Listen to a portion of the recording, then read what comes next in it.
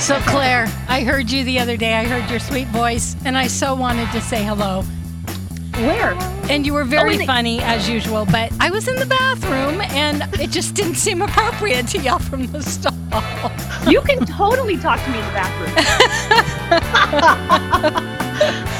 I fully believe in complete and total conversations in the bathroom if when deemed appropriate. I have no problem with that. We're not guys. Good to know. Good to know. I was like, oh, I want to say hi, but I can't. Get out of here.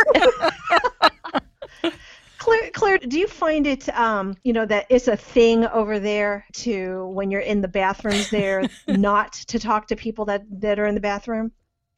If or that's acknowledge? True, if that's true, I never got the memo because, well, it may be true that when you're actually in the stall, I guess depending on what's going on in there, you may not want to engage in conversation. but once you're like washing your hands and all that, I'll talk to anybody.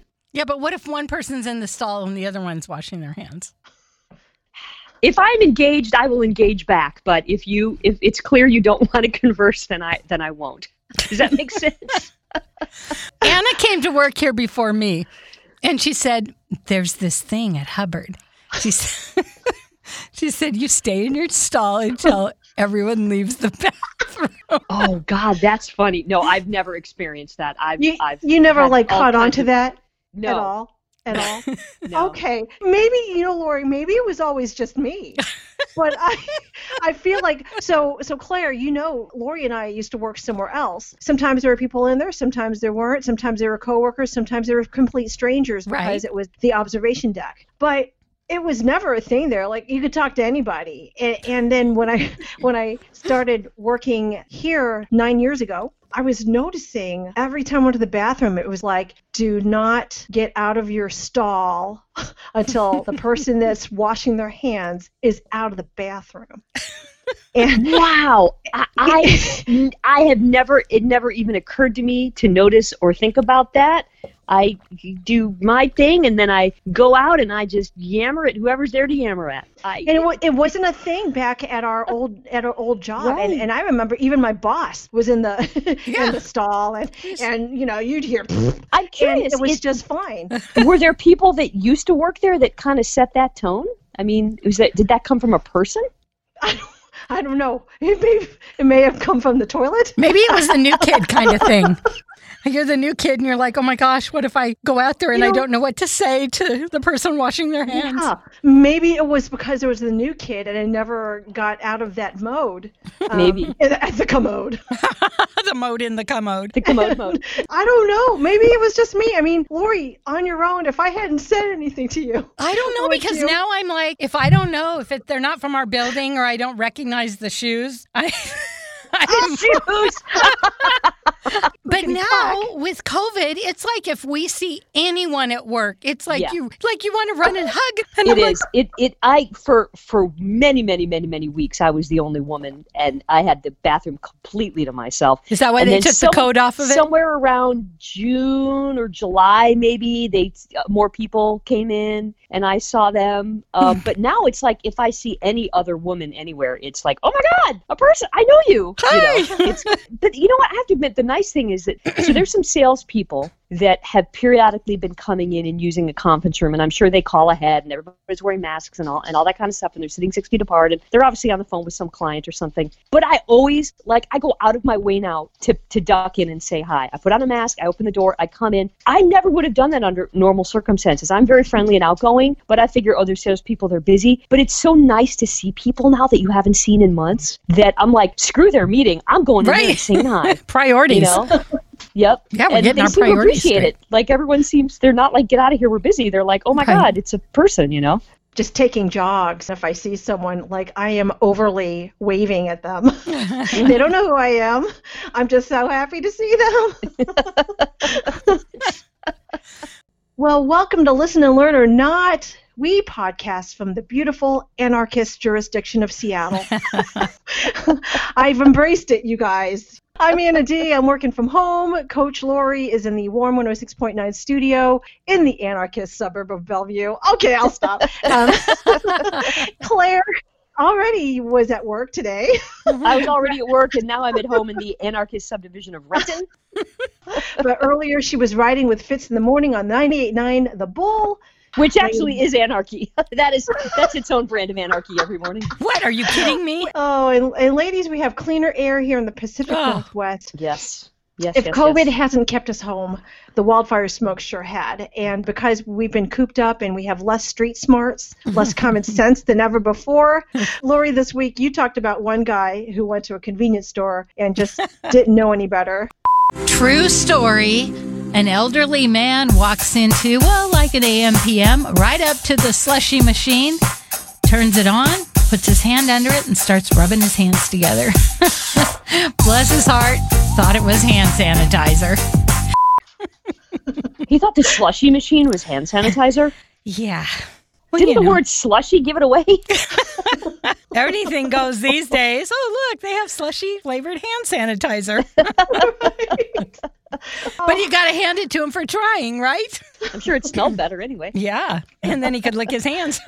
What else is no longer common sense during COVID? There's so much. I think you talked about the teacher who had to reprimand parents. Oh, good Lord. That was crazy. Yeah, Lori, you had that one, right?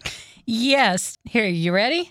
Parents, please make sure that you have on proper clothing when you're walking in front or behind the child's computer. Because we done seen them in their drawers, the bra, and everything else. When you're helping your children at the computer, please do not appear with big joints in your hands and cigarettes. And that's serious. She's yeah. Like she's at a school board meeting. That memo. Mm-hmm. I could see, okay, we've had moments like, if I'm doing something that requires a video camera or my wife is doing something, we're fairly aware that the other one is working on something on Zoom or some other medium. Every once in a while, there's a moment where like, oh God, I have to go out the front door. I have no option here. And I just run across the screen. But I've never been unaware enough to not be clothed. I mean, come on. Especially when it's your kid in school. How do you not know they're in school and you're walking around in your skivvies? Come on. I saw this makeup video. I'm not a makeup person. I mean, I wear it, but I don't care about it. But lately, all these ladies have been doing makeup videos, and they're like just wearing their, scrubby T-shirts and sweats. And behind them, their kids are fighting, and their husband's jumping over the couch to get out of the video when you can see them leaping tall buildings. And don't they know she's doing a video? Right. Doesn't she know that they're behind her trying to kill themselves? Right. Or it's like this is normal. I don't know. So crazy. I'm living alone at this present time, so I don't have to worry about that. I can't imagine not knowing that your kid's online with their teacher and all their students. And waving a joint around. Okay, yes, it is legal in some places. It's not a question of legal or illegal. It's your kid is in school. Right. What are you behind them smoking out while they're trying to learn American history? I mean, come on. This didn't used to be legal. This is history. Just that lady, just her voice. I just loved hearing the exasperation. Our teachers, I don't care who they are or where they are, they're not getting paid enough. They're just not. You're right. They're not. I loved the reaction of Fitz in the morning to this, because Fitz was like, you know what? People go through this. Everybody's surprised by this situation right now. This is a pandemic, and it's jacking everyone up. So if you see an occasional boob or boobie every now and then flopping in the background, what I'm saying is, you know what? We don't need to hear about it. We're in month 6 of this. How surprised are you still? Obviously, though, you're not realizing some of these parents are supposed to be working and having jobs. Instead, they're at home with children. Right. Concerned about their bills being paid. The last thing I'm going to be worried about is an areola flopping around behind me. You're telling me if your little son Cash said, Daddy, I just saw a couple of areolas, you wouldn't be a little bit concerned about that? No. The real question is where? Not at all. I'm writing this down. I'll tell you, write it down, because moms and dads got other stuff to worry about. I stand by my statement. He would be calling every school board member within 5 miles to complain about the boobas flying. I also agree that, it's easy to make that mistake. I made the mistake. I accidentally walked into my husband's Zoom call in my pajamas, but it was like 2 or 3 weeks after we had all started. Oh. Well, there are pandemic commercials that make fun of this because it's common. Have you seen the Snickers TV ad? A woman has visitors for the first time, tells her husband to come out, and the husband comes out with a nice shirt on but no pants. He thought the meeting would be virtual. If you're confused, you might just need a Snickers bar. Some of us know, used to be on with Fitz. His name is Tony. And in the beginning, he was on a call. And when the call was over, he didn't end it. He just stood up. And of course, he was in his underwear. Well, the Zoom caught it and his people sent it in. So it was on the nightly news. Yeah. They put him on the news. Oh, that's hilarious. Yeah. I knew that had happened. I didn't know he made it to the news. Yeah. Someone said, "Oh, was that your rear end I saw on the news?" So, yeah, it's a thing. And today I saw a lady walking down the road and it looked like she was in long johns. I couldn't really tell if they were leggings or jammies. And I was like, you know what? Whatever. Anything seems to go now. Right. It's not like we have to go, wait, is she wearing real clothes? Oh, well, it doesn't even matter. Nope, doesn't matter anymore. Like there's a whole new fashion industry of Zoom calls and homeware and all that stuff. You know what's really taking off right now are either eyelash extensions or magnetic eyelashes because we've got masks on. We don't have to do the rest of our makeup, so we're just doing our eyes, and we want to have those Zoom eyes, Zoom eyes. So everybody's punching up their eyelashes. That's right. Eyebrows, eyelashes. That's so funny you say that because literally driving home today, I was in downtown Renton, and I drove by this business that's like just an eyebrow salon. Like there was a hair salon and there was something else like a mani-pedi, and it was eyebrows by, whoever, a studio and academy. And I'm like, wow, I bet, assuming she's allowed to take clients right now because she's still a salon, she's got to be making a killing because everybody's getting their eyebrows done right now because that's all anybody sees. So that's now right. You're telling me eyelashes are also getting the eyebrow treatment. This is a great time to be in the eye business. It is. I mean, that's all we're seeing, right?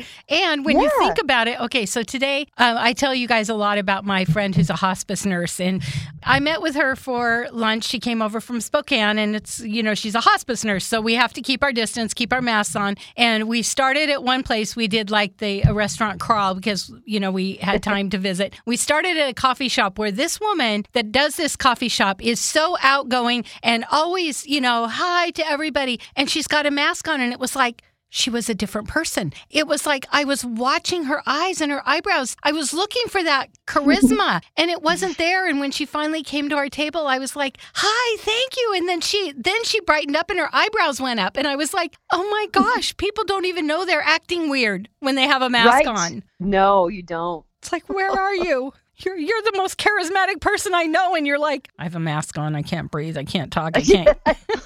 I can't breathe. Exactly right. I'm your just eyebrows. Focusing on inhaling and exhaling. Right. Well, we had a big loss this week. It's been so great to listen to all the tributes to her. Jimmy Fallon did one that was so great, and in the end, he said, "We will continue your work."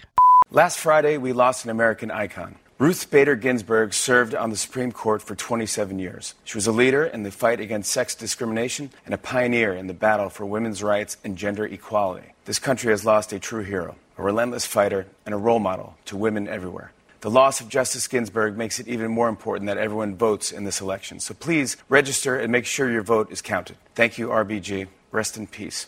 We promise to continue the fight that you started. It's interesting she's become such an icon, especially in the last few years. But, she's been on the bench a while. But I had to get educated. This was a while back, maybe a year ago, when the movie came out On the Basis of Sex, which is not a documentary, but a dramatization of her early years, her first cases. And the thing that really made her, and this goes way, way, way back, was equal pay. Right? This woman named Lilly Ledbetter, who found out after she had left a company that she'd been with for a billion years that she was paid less than all the men that were there, and she sued. Ultimately, it went all the way to the Supreme Court, and Ruth Bader Ginsburg argued it. Not when she was on the Supreme Court judge, but when she was just an attorney, right? She argued this case, and she lost it. But it didn't matter that she lost, because what they ended up doing was she then went to Congress, and Congress ended up rewriting the law, and it was actually one of the first things that Barack Obama took up when he was elected president. I think the Lilly Ledbetter Act, if it wasn't the first, it was one of the first things that he signed into law, equal pay for women. So even though this woman herself didn't ever get the money back that she was owed, Ruth Bader Ginsburg changed history as an attorney by getting that case argued and bringing it to the attention of Congress, who could actually change the law. And that's just one of like a million things like that. She was not for giant sweeping, every single thing about women has to be better. She would take it one piece at a time. So this is about equal pay, and now this one is about women getting pensions. Or men, in this case, on the basis of sex, it was for men. She fought for a man to get a pension after his wife died, because in those days, women, it was assumed that women couldn't do anything without men, but it was never assumed that men couldn't do anything without women. And this man had nothing, and his wife passed away, and he was not entitled to her pension, and Ruth Bader Ginsburg fought for him. Wow. And it's fascinating to me that that's how she took it, was one problem at a time. She was determined to make the world a more equal place, and you could definitely see that. And as a lawyer, when she wanted to at first even learn about lawyers who worked to ensure people were treated fairly. Yeah. And also, she's a great icon for short people, because she was like 4'9" or something. I mean, she's just tiny, and just so much dynamic coming out of that little body, you know? Yeah, I think her husband was like 6'3" or something. Yeah, exactly. They were married like 50-something years when he passed away. 2010, I think. I found out that J-Lo called Justice Ruth Bader Ginsburg for some marital advice one day. She's engaged to A-Rod. One day, RBG gets asked by J-Lo, what's your secret to a good marriage? And RBG gives her the same advice her mother-in-law gave her on her wedding day, which was, it helps sometimes to be a little deaf. And this speaks to spouses probably who react to everything, or maybe even people who sweat the small stuff. So it helps to sometimes be a little deaf. So true. I love that. Yeah, really, really wonderful lady. She battled so hard through multiple infirmities over the last few years, but, pancreatic cancer, as we all know, that's a particularly difficult one. And even then, she stayed on that bench as long as she could. It's just so much courage. Yeah. So, yeah, we attribute to her. And then, everybody's getting on the bandwagon about voting. More and more celebrities are putting out stuff. Have you noticed that? Yes. Like Taylor Swift and Harry Styles, and all these people are, get registered to vote, and it's so important. And I love the video you sent to me, Anna, and to me and Claire. Oh, actually, Claire sent that to me. Oh, no, she sent it to the both of us. Oh, it was from Claire. The ladies of Atlanta? Yes. Yeah. The ladies of Atlanta. I love this. A coalition of strippers, exotic dancers in the city of Atlanta, put together a video encouraging people to go to the polls, Polls, from their polls, Poles, that they're literally hanging and dangling from these poles, and they're talking about the importance of voting, and I love it. They're just like, it's not just about the president. You have to vote for your senator and your legislature and your district attorney, and they go down like the whole ballot, and how important it is to get out the vote, and the whole time they're like shaking it. I mean, will definitely, it'll get your attention for whatever reason you want. But it's hilarious. Totally unexpected. If it gets just 3 or 4, I'm assuming, men to register to vote, then they will have done their job, And they ask good questions, too, while they're on the poll. Like, want trades and coding taught in our schools? Then vote. Right. Vote for schools that will prepare us for the job market. And, and they pointed out that Ferguson, Missouri appointed the first black mayor. And they're like, why did that happen? Because people voted, And then they show a G-string and a shot of their butt cheeks with the word vote on it. Right.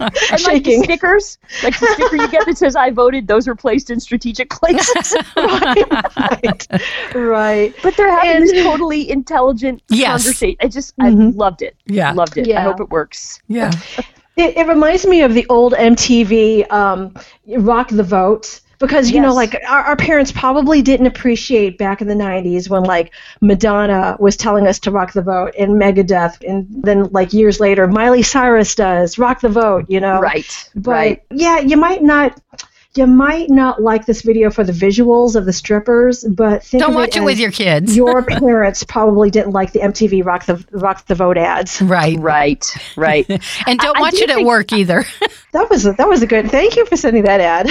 Oh, you're welcome. I watched it as a laugh, and then once I started watching it, I was like, wow, this is really impactful. Yeah. I mean, it really is. And it's called, what's it called? Get your booty to the polls. Yes.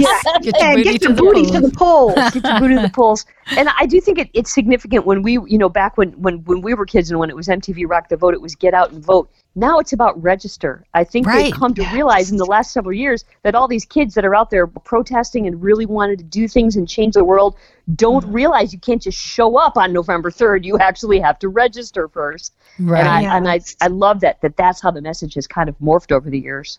Well, for instance, you all know I work with homeless women. Well, the best way we can get laws changed is if they vote. But if they have a felony, they can't register to vote. So there are some, and so there's some things around that too. And when you're on the street and you're a drug addict, you are going to steal, you're going to do all those things. And then when you get well and you make amends and you're mortified that you lived that kind of a life because of drugs, you want to get back on track, and it's a little bit harder. So, I think that maybe there should be some legislation that if people are clean and sober for a certain amount of time, that they should be able to vote anyway. Lori, that's something I've always wondered about, and I really have never known the answer to this, is that once you are convicted of a felony, you lose the right to vote for the rest of your life. Is that correct?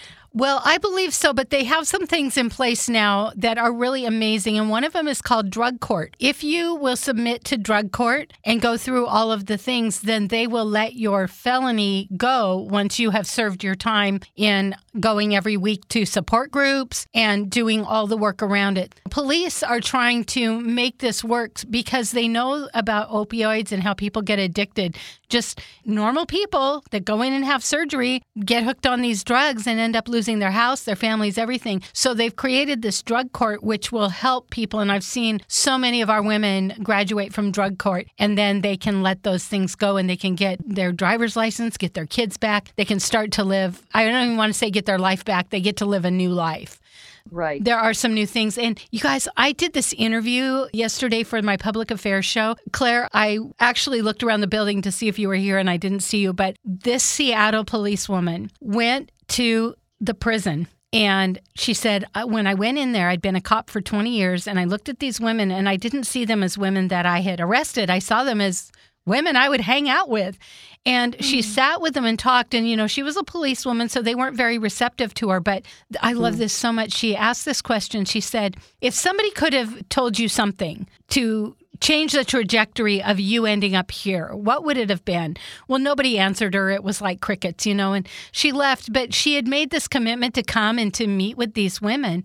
Well, when she came back, one of the inmates handed her a huge stack of papers, and she said, we all answered your question. And so they thought about, yes. Wow. And she read through them, and it started what they call the IF Project. With these women in prison, they've created a curriculum to help them when they get back in the real world to be able to adapt and live a good life. And it's so amazing. And the IF Project has mentors. So a year before a woman gets out, she meets her mentor. They get to know each other when she gets out. They're there for her. There are a lot of businesses, I will say, in this area that will hire felons. And I'm grateful for that because of the women I coach. I know they're awesome, amazing women, but they did things when they were on drugs, So it was just so amazing to see this project and see these women in prison fall in love with this police officer. And it's just so amazing. And I don't even remember why I brought that up, except we're talking about all this social justice and just the whole thing with Seattle police, and to see that they do have a lot. They're ahead of the game on a lot of things that they do. I mean, sending police into the prisons, to make connections. Right. I'm interested in I know this is a whole other topic for a whole other day, but in what some of their answers were, what are things, if it's as simple as, there's nothing simple about this, but if it was there a person, was there a mentor? That's exactly what it was, Claire. Yeah. She said in all of them, she said probably more than 95%, there was one person. If there was one person who believed in them, it would have made that difference. And they're using that to try to go now into the youth centers and work with the youth to help them. What if we give them this information? What if we give them a mentor? Maybe they won't end up in prison. Yes, find someone who believes in you now. Oh my gosh. And mentorship, I worked with Big Brother, Big Sister. It is so important to have somebody that believes in you and will listen to you. It was just so humbling to listen to these women that are part of the IF Project telling the story about these women in prison. And one of them, actually, the way I found out about him is I'm a recovery coach. And so one of my clients is working and she's gotten into housing and she's doing amazing. And she told me about this project. And so for me to see how well she's doing and how well she's adjusting and taking responsibility for herself because of this kind of mentoring that, saw her through the end of her time and into the new world where, prisoners never pay their time. If if the community knows you were in jail, everybody knows you were in jail, and they want to hold you there. So right, you never get out. Even once you're out, you never get out. Exactly, right. Not for everybody, but for many. Yeah. Right. So it's having somebody that believes in you and a family to connect with. Anyways, it's I'm just. Out of this COVID, I am seeing so many good things. Now, this came way before COVID, but I just noticed it during this time. But when you see people making these connections, and I'm going to call them love connections, because these prisoners fell in love with this policewoman. She even did it overnight there with them in the jail. And, she takes the other officers when the women who get out, then they speak about the project. And she takes other officers to hear them speak. And it's so amazing because it is bridging the gap. We see on the outside, but we do not see all the workings that is going on in the inside. Yeah. Yeah. I think most people assume that jail is just, sitting in a box for 23 hours a day and then you go eat and have yard time. But there's a ton of rehabilitation or efforts toward that go on. And it's as minimally funded as the state can get away with. And, I wish that there was a lot more that goes on. But I love that it's a police officer that started that. And then she's getting other police officers, involved in that. I wish that story was I wish you could tell that to the entire world right now. Well, you are. You're telling them on Listen and Learn or Not. I mean, that's tremendous. Yeah, and what I loved about it was any average person, anybody with any career could have walked in there, but she's a police officer and she walked in, and even though it was crickets, she was asking questions. I mean, she was curious and they weren't responding because, of course, they were leery, but then she went back and she went back again and she built relationship with these women, which made all the difference. And, if you think about it, being in prison now, tomorrow you're let out. You go, you get your kids back. You have nowhere to live. You don't have a job. You can't get a job. It's like this is for a successful transition so that you don't end up back in there. If big companies, maybe even small companies, if they could just get in touch with these programs, once you're in prison, you're pretty much screwed. Right. If companies would be so willing to give people second chances, people coming out of prisons, at least they have a chance for a successful transition. I think that would make a big difference. And she said to watch the documentary 13. Have you heard of this? 13th Amendment? Yeah. So have you watched it? I've heard of it. I've not seen it. She said watch it, and you will see why we're in the place we're in today. So that's going to be my weekend mission, to watch the documentary 13. I think you watched it, Claire. I think you told us about that one. That's the Ava DuVernay one. Oh, yeah.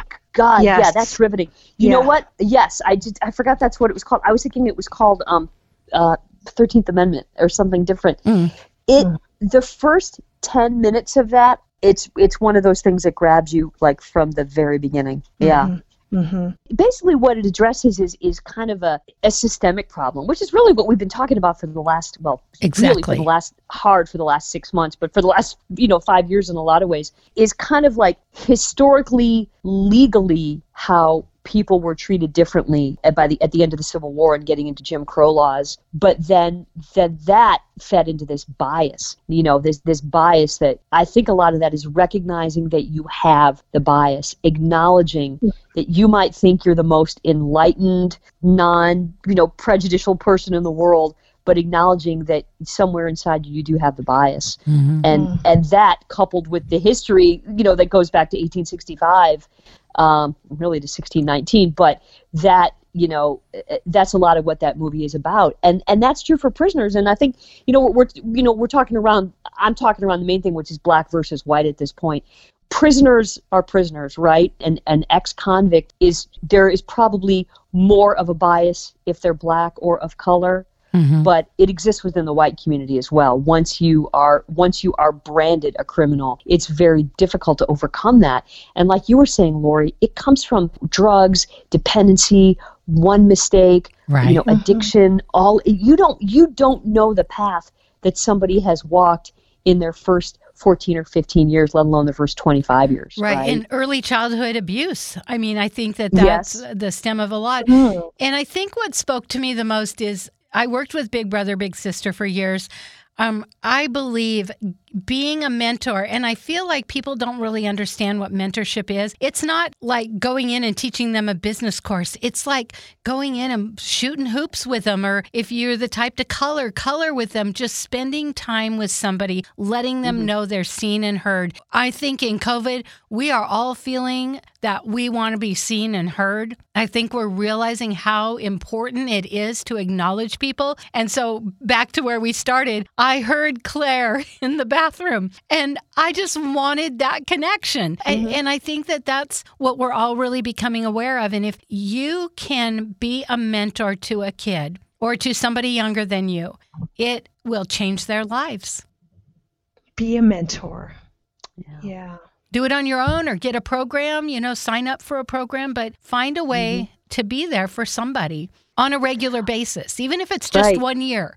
1 day a week for a year. My daughter has a program in California called Catalyst. It started out for foster kids, mentors for foster kids in the school, because Sacramento took all their homeless and bused them to Redding. And so now they've got all these immense amount of foster children. So they started this mentoring program so that people could come and spend one-on-one time with these kids so they could feel seen and heard. And then COVID hit. And so now they're trying to figure out how to do it virtually. But having a mentor is so significant in any study. And like with that police officer, she said, the biggest thing, they said, if there was one thing, if somebody would have mentored me, I may not have ended up in prison.